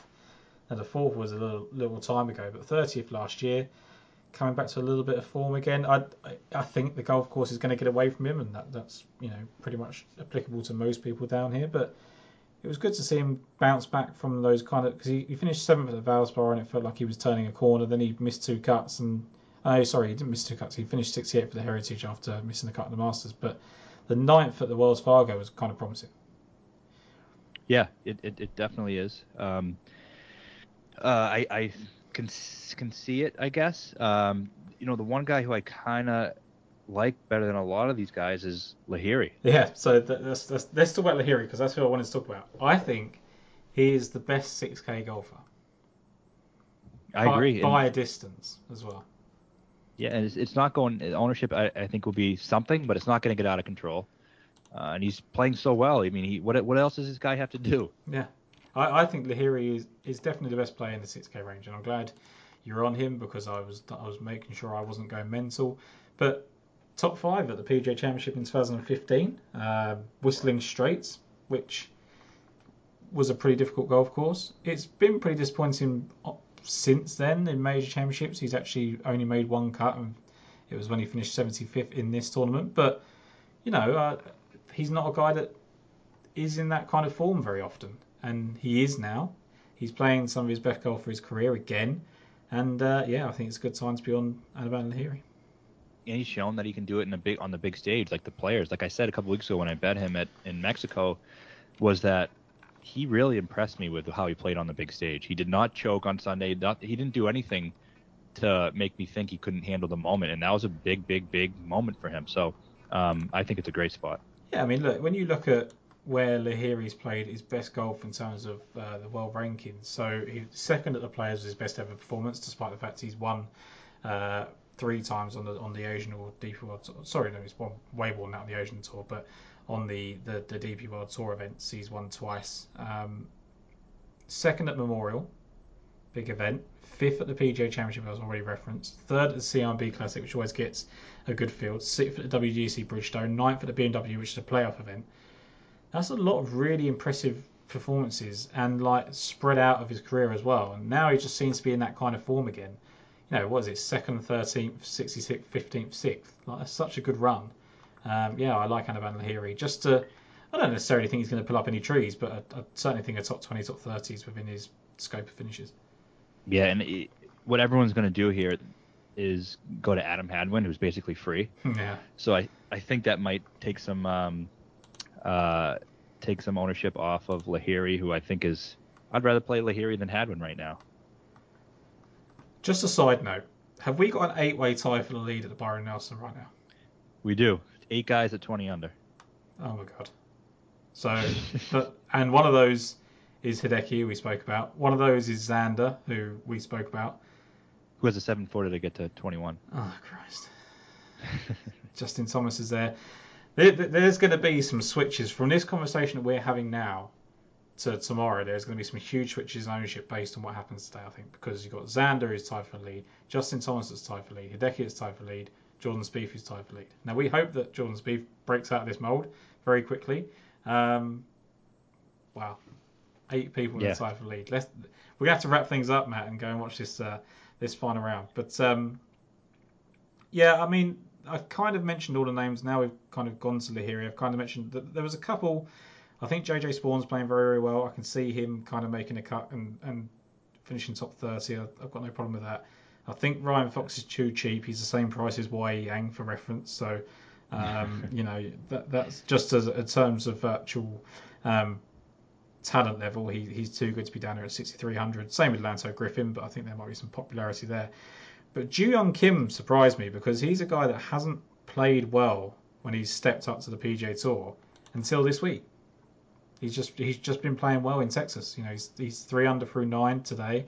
That's got him at 16 under. He's inside the top 20. That's all I've wanted to see from Joo-Young Kim is to make this step up because he has been an absolute phenom on the Asian Tour. Which is form that generally gets overlooked. But since the start of 2022, he's won the Singapore International, finished second at the Singapore Open, 45th at the Saudi, then he had a bit of a lean period, 17th to 23rd. He missed the cut in Qatar, and then he's gone second, fourth, fifth, and then whatever he does this week. He can make a cut. Yeah, he's playing great. That definitely makes some sense. And the last guy I wanted to run by you was Burmy. I mean, he pumps it out there, doesn't he? He's a big hitter, and I don't know really what else. He's a streaky putter. He scares the life out of me, Dean Burmeister, because he's just so even at 6,200, it feels like a free square, but he really isn't. He can miss that cut. I just how many guys make the cut here? I think 65 in ties. I think. Okay. 8 times he's played on tour. He's only missed the cut twice. And he has 2 top 33s and 2 top 35s in WGCs. 1 for 1 in the PGA Championship made cut. Yep. It's pretty 59. good. It's a pretty good sign, right? I mean, talent-wise, he is one of the better on the DP World Tour, but it's very, very volatile, and he's kind of hit a real high point of his career, and I don't know if he's quite dealt with it. He didn't break 73 when he finished 59th at the PGA Championship, so I could see something like that, like just going 73, 73, 72, 71 and finishing 40th.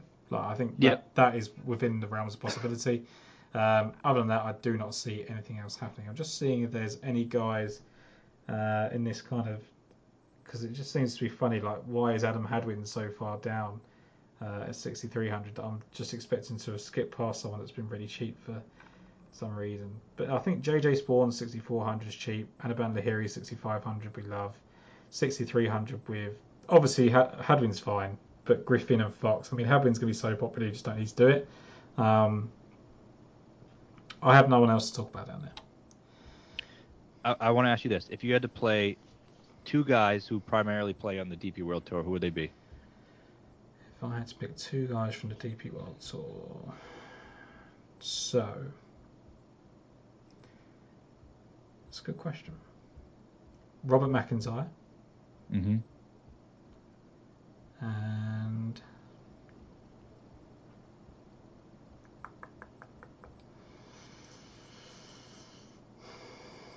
probably Horsfield. Okay. Probably Horsfield. I think they're the 2 with the biggest upside, and I think that's what you need in these major championships. Yeah, that's a good answer. I think Harding's safer than at least one of those. I think he's a safe player. I think what he did at Augusta was really good. But again, the only thing I don't like about these South Africans playing well and the Australians playing well at the Masters, I just feel like they absorb all that kind of information from those past champions, and it lends itself to a really good performance one week. But Harding's made a cut in the PGA Championship, finished 54th in 2019. So I don't know. Yeah, Horsfield and McIntyre for me. All right. So let's summarise that. This is a very long conversation. I think that was good though, Matt, because I think that we were this was our process, right? It was our way of breaking it down. That's how we look at it as individuals, and we've kind of just been doing it bounced off each other at the same time. So anything you wanted to add before we go into our favourite plays? No, I was going to say it's going to be a little bit longer, especially just because there's so many good plays, there are so many good players, and there's some weeks we're searching for guys we actually like. Now it's harder to eliminate guys that we... Exactly that. You've got to find reasons not to play people, right? And for the most part, I think we do a pretty good job of that up the top. I think we're quite quick to rule the people we don't rule out. and find it harder as you go down. But I think that's natural, right? I think once people are cheap, it's like, just play them if you want to. And I'm very much like that in terms of betting as well. Like, I get so many messages like, what do you think of so-and-so at 350 to 1? I mean, does it matter? Does it matter what I think? Yeah. Like, don't have a coffee that week and get a ticket on the 350 to 1 guy. And, if I say no and he wins, I'm not going to look very good. So, in terms of the low price guys, I think it was interesting to point out some of the DP World Tour guys that were interesting, and maybe like Ju Young Kim as well. Absolutely. 10k and above, who is your favourite player of the week? I'm going to go Justin Thomas. I too am going to go to Justin Thomas, which I didn't want to necessarily just agree with you, but I find it difficult to disagree.